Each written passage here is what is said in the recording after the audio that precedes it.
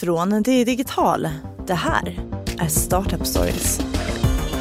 Tack så hemskt mycket Lena Apler, det var fantastiskt. Vi vet att vi gjorde en bra förlust. Vi hade planerat för att göra en bra förlust. Så det är klart att man hellre vill ha roliga rubriker. Då var vi ordentligt bakfulla.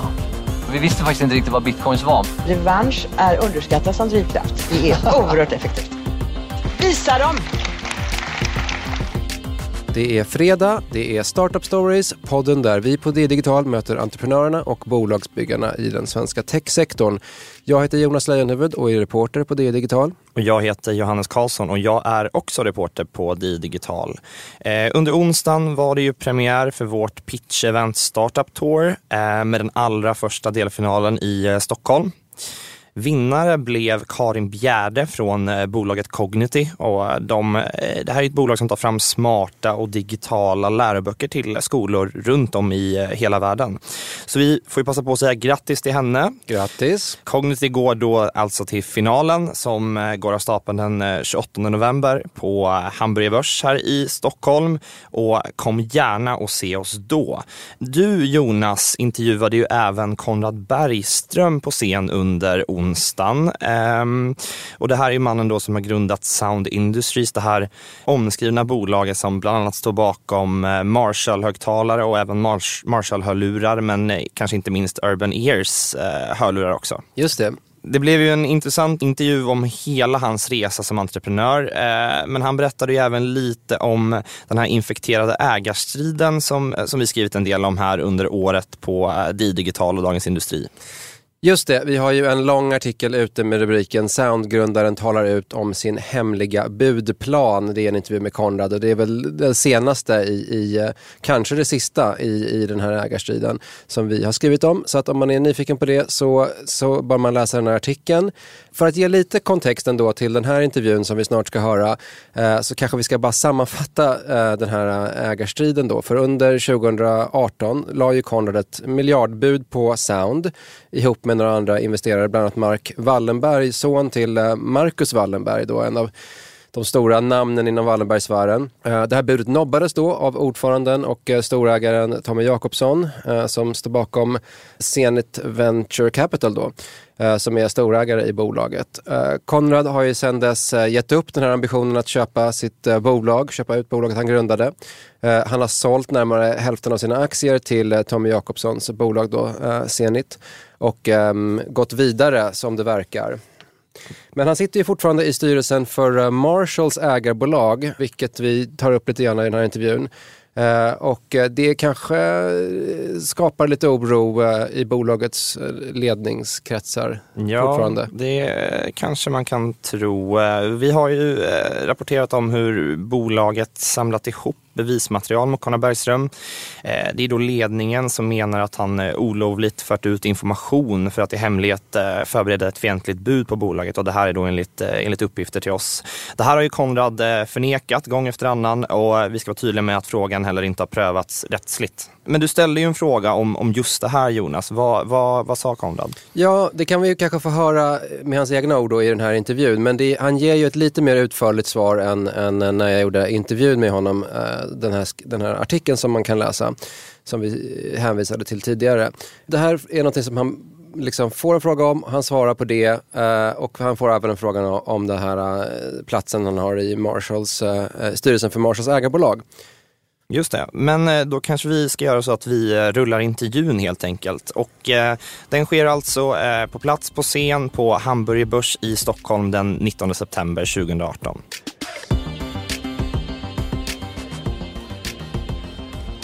En applåd för Konrad Bergström.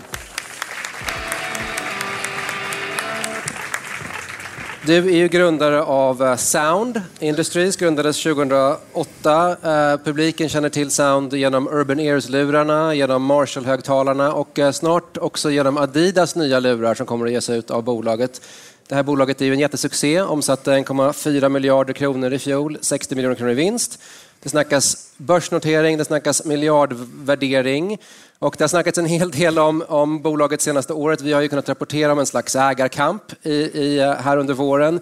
Du kom med ett bud på bolaget Och vad kan man säga, du företräder en lite annan strategi än de som sitter i ledningsgruppen nu. Lite mer tillväxtorienterad inriktning. Ja, det kan man väl säga. Ja. Nej, men jag tyckte liksom, om man tittar på bolaget och det vi byggde så har vi sålt 20 miljoner produkter globalt. Det motsvarar ungefär 16 000 40-fots-containrar. Och då förstår man lite av hur många produkter, om du ställer dem på varandra, till exempel i hamnen, så bygger du ut väldigt stor area. Men jag tyckte att vi kunde växa ännu snabbare. Jag jämförde mig med Beats som omsätter idag $4 miljarder. Vi omsätter ungefär $200 miljoner. Och om inte vi tar spikarna i butikerna så är det någon annan som gör det. För marknaden finns där. Och vi vann ju i flera tester emot Beats. Så jag tyckte att vi skulle vara lite mer aggressiva. Precis, vi kommer att komma tillbaka till det här ämnet senare i intervjun. Men jag tänkte vi börjar lite från början med dig. För du har ju gjort många saker i ditt liv och du är en sån där som många entreprenörer så började väldigt tidigt i tonåren. Och du växte upp i Grebbestad, eller hur? Ja, på somrarna och Åre på vintrarna, och sen så var jag på ett ställe som heter Norrskedika som är vald till Sveriges tråkigaste genomfart. Okay. Så de har också en sån här bakluckeloppis, var det de som började med. Så det var spännande. Ja, vad var det du började med då? Du höll på med surf och livsstilsprodukter och sånt där. Ja, exakt. Jag hade en pappa som höll på med surfing, så jag började med det tidigt och fick chansen att driva en butik som sedermera blev postorderverksamhet, som sedermera blev distributör. Så till exempel när jag var 16 eller 18 år, så efter att ha varit 2 år på Nya Zeeland som surfare, så blev jag distributör för Quicksilver i Sverige eller Skandinavien. Surf och skatemärke, eller vad är det för någonting? Ja, de försöker ju ta snowboard, surf, skate, fast egentligen är det från surfing från början. Precis, och det här ledde dig vidare till lite olika saker och sen så hamnade du på det här bolaget WE, klädbolaget, WeSC så småningom. Hur länge var du där? Ganska många år. Jag var där, ja, exakt. Jag kom dit efter 10 år och det vi kunde var att bygga trender och skapa en uppmärksamhet kring varumärken och sälja det här inom en livsstilsorienterad marknad. Och då kom jag till WE, byggde upp dem, jag hoppade på dem vid 60 miljoner och slutade vid 320 på, det var väl 4,5 år. Och sen startade jag Sound Industries. Men det som var den stora succén på WE var att vi började göra hörlurar där 2007-2008. Feta lurar med lite WE-logga på. Exakt, ja. Snygga. Ja. Kanske var lite inspiration för dig då. För du startade Sound och var idén att göra lurar eller vad var idén? Skillnaden var ju att WE var ju ett varumärke och vi såg en marknad för att göra flera olika varumärken på Sound. Såg att folk, ju mer utbildade de blev genom internet och så här, ju mer större självförtroende fick de. Och då blir man mer individuell och förut kanske fanns en pyramid, den här liksom med fast followers, trendskapare, fast followers och den som ni säkert har läst i marknadsföringsböcker. Men idag finns det liksom 20 olika sådana här pyramider. Alltså det finns mångkulturella saker som driver på kommersialismen. När jag växte upp så hade ju Salomon, de sålde 2,5 miljoner ryggsäckar och vi ägde liksom 80%. Hur många tillhör Salomon ryggsäcksgenerationen? Ja, det är några stycken här inne trots allt. Det är inte jag 80%. minns det väl, jag med. Ja. Men idag finns det inte den här 80-20-regeln, att den 80%, det finns ju varumärken som säljer mer, men den kanske är 20 olika varumärken som tillhör den kategorin. All right, men så du började med Sound. Vad gjorde ni då för att vara duktiga i de här subkulturerna som du beskriver? Nej, men vi trodde på att vi skulle göra olika varumärken för olika nischgrupper. Och då var det Urban Ears för de coola katterna i stan med monokrom design. Och där vi satte på en hörlur, vilket gjorde en mycket bättre... En mikrofon eller? Ja. Ja, just det. Mm. Som gjorde att det blev en bättre user experience. Därför att vi såg att mobiltrenden blev att mobilen blev smartare och man kommer konsumera media och ha all musik i fickan. Mm. Och då kommer du ju också vilja tala, därför telefonen i grund och botten är en sak som du är till för att liksom kommunicera. Så genom att sätta mikrofon på det här, då fick du en bättre user experience. Och så ni var först med mikrofoner på lurar? Alltså den typen av mikrofoner? Inte på headset, det kommer ju med en massa headset och så här. Men alltså inom fashion-segmentet och liksom lite större medium, stora hörlurar, säger fortfarande flera i branschen. Till exempel Apple-inköparen globalt under den här tiden säger att där är killen som sätter på mikrofon på hörlurarna. Exakt. Ja, men fint. Alltså, Urban Ears blev en stor succé och sen så kom den ännu större succén blev ju de här Marshall-högtalarna och det var du som satte igång det också. Först var det ju också Coloud sålde vi massor. Vi kopierar ju oss själva på den här trenden på att göra monokroma färger. Så kom vi med ett halva priset alternativ till de distributionssegmenten där inte vi ville sälja Urban Ears för att hålla det hett så att säga inom fashion. Men sen kom Marshall. Min pappa hade alltid pratat om Jimi Hendrix på Grönan 67. Hur många här var där? 67? Nej, det var inte lika många. Vad dåligt. Ja, i alla fall så i den storyn så som jag kommer ihåg sen när jag var 3-4 år så var då Marshall var lika stort som Jimmy. Därför han är ingenjör och det är liksom det ljudet fick klockorna att stanna som man sa. När jag startade Sound så ville jag ju inte gå mot Beats-hållet för att de var liksom herren på täppan och då är det väldigt svårt att slå sig in. De var herren på hiphop-täppan kanske man kan säga, eller? Exakt, inom den här kulturella pyramiden. Och då gjorde jag lite research, till exempel på Billboard-listan utav hur folk konsumerade musik och såg att gitarrbaserad musik var 56% av marknaden och hiphop, R&B 32% om jag kommer ihåg rätt vid den tidpunkten. Nu har det faktiskt växt. Och då såg vi Marshall då som ett väldigt bra alternativ som en licensprodukt. Så du åkte till Marshall i England och sitter i, vad heter staden där de är? Milton Keynes. Underbar stad, 45 minuter från London. Övertygade de om att du, en svensk, ska liksom ta deras varumärke. Hur lyckades du få loss det där och få ett licensavtal? Jag hade en kompis som heter Björn Gelott och deras PR-chef, han spelade i In Flames och deras PR-chef tog med mig in till Marshall direkt därför han hade en egen förstärkare. Och då visade de upp sitt fina varumärke. Jag satte mig ner och gav en pitch direkt att vi skulle använda liksom mässing och deras ormskinsmönster och fyrkantiga design i vårt hörlurs DNA. Och hur vi skulle göra förpackningar och så. Då sa de att vi har haft 100-tal personer här men det är ingen som har förstått varumärket. Kan du stanna 2 dagar till så skriver vi kontrakt på en gång. Wow. Och där startade. En liten applåd. Häftigt. För de har ju en superfin retrokänsla de här produkterna som ju används i en väldigt digital miljö. Och det där spann ni vidare på. Det blev succé efter succé då, Urban Ears, Marshall och sen så kom den här Marshall-telefonen 2015. Inte samma supersuccé kanske man kan säga. Hur ser du på den perioden 2015 där? Nej, men den var ju en otroligt viktig för Sounds framtid. För vi gick ju från ett bolag med en tråd till ett bolag som var i teknik. Vi var liksom hörlursbolaget. Ni refererade alltid till Sound, hörlursbolaget. Och vi hade ju siffrorna men vi var ju inte edge på teknik. Med den här telefonen så lyckades vi ansöka i alla fall för 4 patent inom det mobila segmentet. Och även lära oss tekniken mycket bättre som gjorde då att vi byggde bättre hörlurar med bästa batteritiden upp till 40 timmar. Bra connectivity via den bästa Bluetooth och fick respekt bland teknikbolagen. Och de var ju flera som kom med sina tekniker och ville att vi skulle köra det.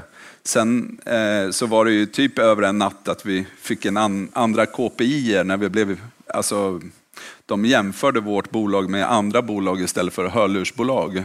För att vi blev mer ett teknikbolag.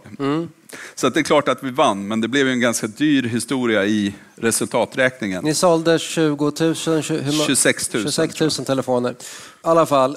Och Amazon sålde 17 000 med deras Fire. Så även Jeff Bezos kan misslyckas. Ja, vi tog honom, men alltså, enligt mig då så skulle vi vågat gjort den andra. Därför vi fick otroligt stor PR och vi sålde slut på Marshall, men vi gjorde inte en tillräckligt bra produkt. Den var liksom 97% av 100 hur den funkade och därför, och det det är inte tillräckligt bra i en sån bransch. Vi ska hinna med mycket i den här intervjun, men här, du har ju vi talades ju vid här om veckan och jag har en text här där du har talat ut om allt det här, en ganska lång intervju på DI Digital, så ni som är intresserade, läs gärna den. Men här någonstans 2015 så börjar ni gå lite olika vägar inom bolaget och du företräder då den här att ni ska vara lite mera i teknisk framkant och investera i det. Och bolagets nuvarande vd Pernilla Ekman har ju företrätt mer en fast follower-linje då. Det här, liksom, samtidigt så är bolaget på väg mot börsen och du söker mot lite olika investerare, har du berättat. Bland annat kommer du i kontakt med Marcus Wallenbergs son. Och under det här året som har gått så kommer ni då med ett bud som du har förberett på bolaget och som då inte har gått igenom och så. Men det finns en del anklagelser från den andra sidan om att du skulle ha gått bakom styrelsens rygg och fört ut hemliga uppgifter om bolaget till det här budteamet och sådär. Ja. Så jag tänkte bara helt kort, hur reagerar du på de anklagelserna? Nej, men det var ju väldigt tråkigt och jag vet inte om min filosofi är den bästa för bolaget. Det kan man hålla på. Alltså, det som var att vi liksom inte riktigt kanske diskuterade om enligt mig då, det finns ju olika versioner utav det här, men hur bolaget verkligen skulle drivas framåt. Och hela den här anklagelsen var ju liksom, jag gjorde inget annat än vad jag hade gjort det hela tiden. Det var jag som hade skaffat olika investerare. Det var det att Mark och de trodde på mig och ville att jag skulle vara med i det här konsortiumet då. Så att jag tycker att det där är struntprat och har gått vidare. Och jag hoppas att vi kan dra ett streck över de där anklagelserna och titta. Och det finns flera aspekter hur man kan se det. Enligt min sida då så har jag inte begått något fel och deras tycker ju att de har gått fel. Så det är tvista lärdo. Ja, vi får se om det blir något rättsligt efterspel. Vi hoppas ju att ni kan komma överens och allt det här. För du har ju nu lagt ner det här budet. Du har sålt 40% av dina aktier till Tommy Jakobssons Zenit Venture Capital som är liksom storägaren som lite styr på Sound just nu. Och du har också sagt att eftersom du sitter i Marshalls styrelse att du kommer att fortsätta att stödja deras samarbete med Sound även framåt. Och det har jag alltid gjort. Ja. För mig har det alltid sett en win-win mellan Marshall och Sound, så att det har inte varit på tal om något annat. Men däremot så, det här nya avtalet skiljer sig ganska mycket från det första och det är väldigt mycket administration runt det. Men jag hoppas att de får ihop det där väldigt snart. Ja. Det hoppas vi också. Vi vill gärna rapportera om det när det blir klart. Du har ju sålt aktier för hur många miljoner? 40-60 miljoner. Hur mycket var det nu igen? Ja, det har du redan skrivit. Det var en bra slant. Ja, en bra slant. 60 miljoner står här på lappen. Och du håller på att investera ganska mycket nu i det här Xshore som är havets Tesla. Berätta, vad är det för någonting? Ja, nej, vi ska vara bättre än Tesla. Men det är inte bara en båt. Men en båt är ju, precis som när vi gjorde hörlurarna så kunde vi ju förknippas med musik och alla har på något sätt en attachment till musik. Och med Crossshore så har alla attachment eller väldigt många har attachment med havet. Det vi jobbar på med Xshore, det är egentligen Sustainable Marine Tech. Så vi jobbar ju inte bara med en båt, men vi kommunicerar med båten med de sakerna vi kommer fram till och de rättigheterna vi köper och avtalar. Men bolaget är ett techbolag inom marinbranschen där vi gör allt ifrån återanvändningsbar komposit, mjukvaran för att styra. Det ligger ju väldigt mycket efter om det jämför med bilar. Ja. Vi tittar på självkörande båtar. Vi tittar på det är 4-5 olika segment som jag kan komma närmare in. Det är lite hemligt just nu, men vi har större planer än att bara göra en båt. Men båten är otroligt tacksam för att kommunicera vad vi håller på med. En båt kan man förstå. Ja. Och nästa sommar så kommer det finnas båtar att köpa för där 3 miljoner per båt eller någonting. Ja, det kommer nog gå ner en hel del i pris. Vi kommer faktiskt med 7 olika modeller nästa år. Ja. Och det är från 5 till 8 meter. Och när du kör en elektrisk bil så har du ju ett ganska tråkigt ljud. Medan med en båt så är det ju vågskvalpet. Ja. Och i en bil så accepterar du aldrig att avgaserna kommer in. En båt så är det ingen som säger något när du backar och vinden ligger fel och det kommer in liksom, då sitter alla tysta och tar det bara. Men med en elektrisk båt så händer ju inte det därför det finns inga avgaser. Så att jag tycker att elektriciteten hör bättre hemma inom båtar, och det är också, den drar ju mer energi eftersom vattnet har en högre densitet än luft och så här. Så att det är flera vinningsområden på den här aspekten. Ni ska försöka producera de här båtarna så som Henry Ford producerade bilar lite grann effektivt. Priserna ska gå ner då förhoppningsvis. Det är en cruiserbåt som parkerar sig själv, eller har du sagt till mig? Ja, exakt. Vi tittar på flera olika aspekter, men det är ju det är väldigt många som är oroliga för hur man till exempel parkerar båten 30% på undersökningar och så. Så vi vill göra båtlivet enklare, och vi har som avsikt att komma ner. Nu är tekniken väldigt dyr i början, så att vi börjar i lyxsegmentet. Men över tid så ska vi liksom producera de här mer som man gör i bilindustrin och komma ner och göra båt tillgängligt för fler personer och en större köpgrupp. Och bli liksom bilindustrins svar på båtar, om man ska säga. Så med en väldigt effektiv produktion. Det låter lite som Elon Musks strategi med Tesla faktiskt. Vem fan är Elon Musk? Alla håller på att tjata om alla.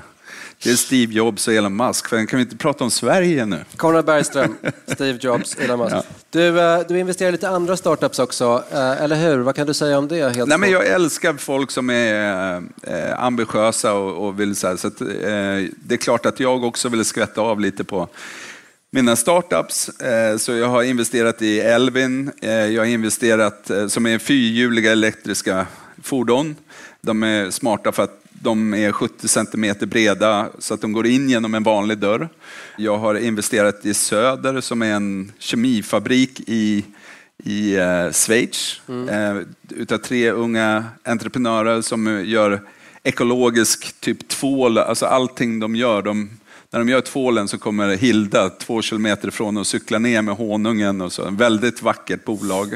Och det är ju teknologi också, men det är ändå väldigt mycket back to the basics. Så vi har tagit bort palmolja och massa sådana här. Och det är otroligt mycket plast som hamnar ute i haven och så för att man ska ha rätt konsistens. Och det har jag jobbat emot.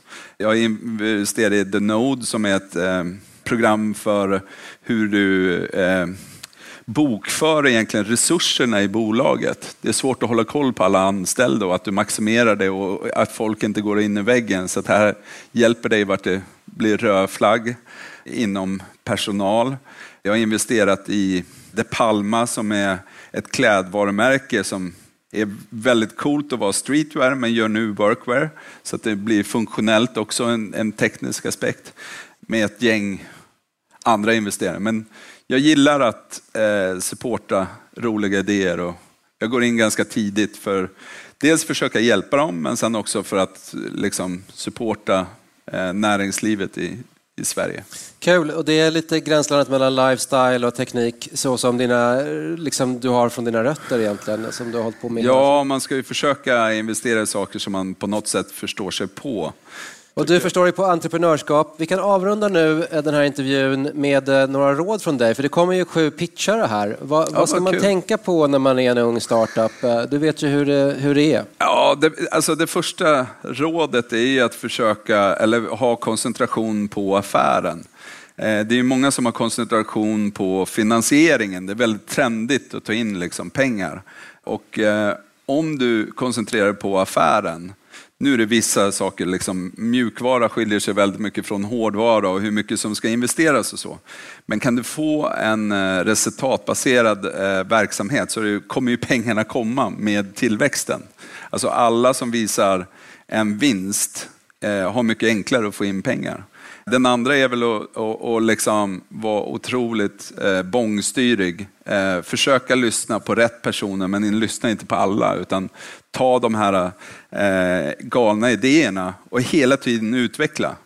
Det är billigare att slänga en idé som kanske såg väldigt bra ut på Excel-arket men sen när du får fram den så är det billigare att slänga det i papperskorgen än att stånga sig blodig och inte göra en succé.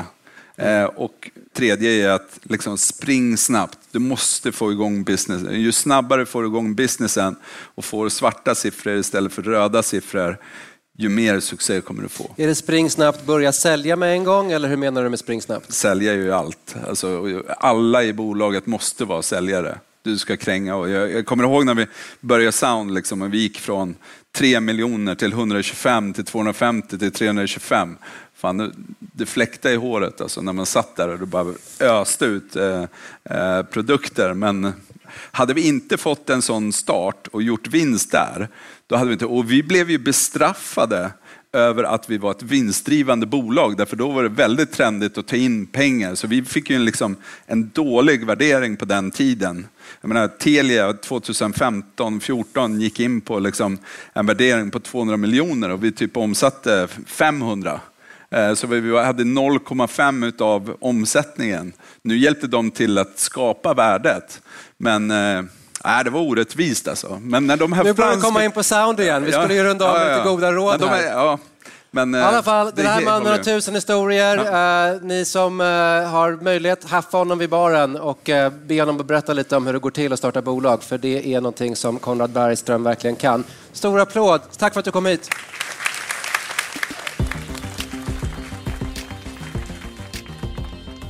Ja, han kom ju verkligen igång där på slutet, Konrad, och återgick till att prata om Sound fast och försökte styra bort honom från det ämnet. Ja, lite. Precis. Nej, men det är tydligt att Sound ligger honom varmt om hjärtat fortfarande. Det är väl hans största gärning egentligen i karriären. Och han var ju en populär ledare internt, i alla fall bland kreatörerna enligt vad jag hör. Samtidigt så förespråkade han ju en linje som man kanske gillar om man är kreatör. Alltså vi ska gasa, vi ska köra med tillväxtkapital i ryggen, ska vi bli bäst och störst i världen. Det är vad man vill höra när man jobbar på ett bolag. Liksom. Ja, det kan jag tro. Men Konrad hade ju planer på att köpa ett tyst bolag också. Det framgår ju av din intervju där. Just det, vi kom inte in på det på scen där, men det här är bolaget som heter Bragi och bygger då trådlösa energisnåla hörlurar med hjälp av nanoteknik vill han köpa för att höja den tekniska kompetensen på Sound. Sounds nuvarande vd Pernilla Ekman, hon har ju en annan strategi då som går ut på att vara bäst på design och vara en fast follower på tekniksidan. Och mycket talar ju faktiskt för att den här strategin också är ganska rimlig. Det medger ju faktiskt även Konrad.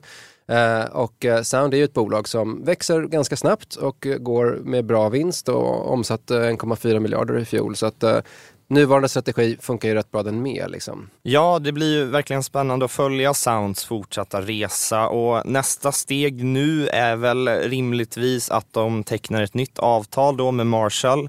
Det nuvarande avtalet här löper väl ut om något år, och även att man kanske förtydligar sina planer kring en börsnotering. Det har ju pratats om det ett tag här. Men vem vet, ägarna kanske överraskar oss och alla andra och väljer en annan väg för Sound, och det ska även bli spännande att se vad det här samarbetet med Adidas till slut mynnar ut i. Ja, absolut. Och Konrad, det ska bli intressant att se vad han gör här framöver. Om det blir så att han seglar iväg med sin X-Shore-båt och om han har lämnat Sound helt och hållet eller inte. Vad jag hör så har han lämnat Sound mentalt och satsar på sina andra startup-investeringar nu. Men det är väl ett litet frågetecken då kring att han ändå fortfarande sitter kvar i den här Marshall-styrelsen. Och vad gäller ägarkonflikten så hoppas ju vi på redaktionen att det här ordnar upp sig på ett sätt som är bra för alla parter och inte minst bra för Stockholms techvärld. Och jag menar, vi har ju inte så många intressanta hårdvarubolag här i Stockholm. De är ju duktigare på det där nere i Malmö, men Sound har ju varit ett sånt här bolag som är väldigt spännande. De är väldigt duktiga inom både teknik och design, och vi hoppas ju att bolaget fortsätter att överraska oss med framgångsrika lanseringar och framöver. Ja, verkligen. Och med det sagt så vill vi såklart tacka er för att ni har lyssnat. Och vill ni se Startup Tour live under hösten, det pågår ju ända fram till slutet på november, så besöker vi Stockholm, Göteborg, Malmö, Luleå och Linköping. Mer info om det här finns på startuptour.di.se. Ansvarig utgivare för Startup Stories är Dagens Industris chefredaktör Peter Fällman, och podden klipps av Umami Produktion.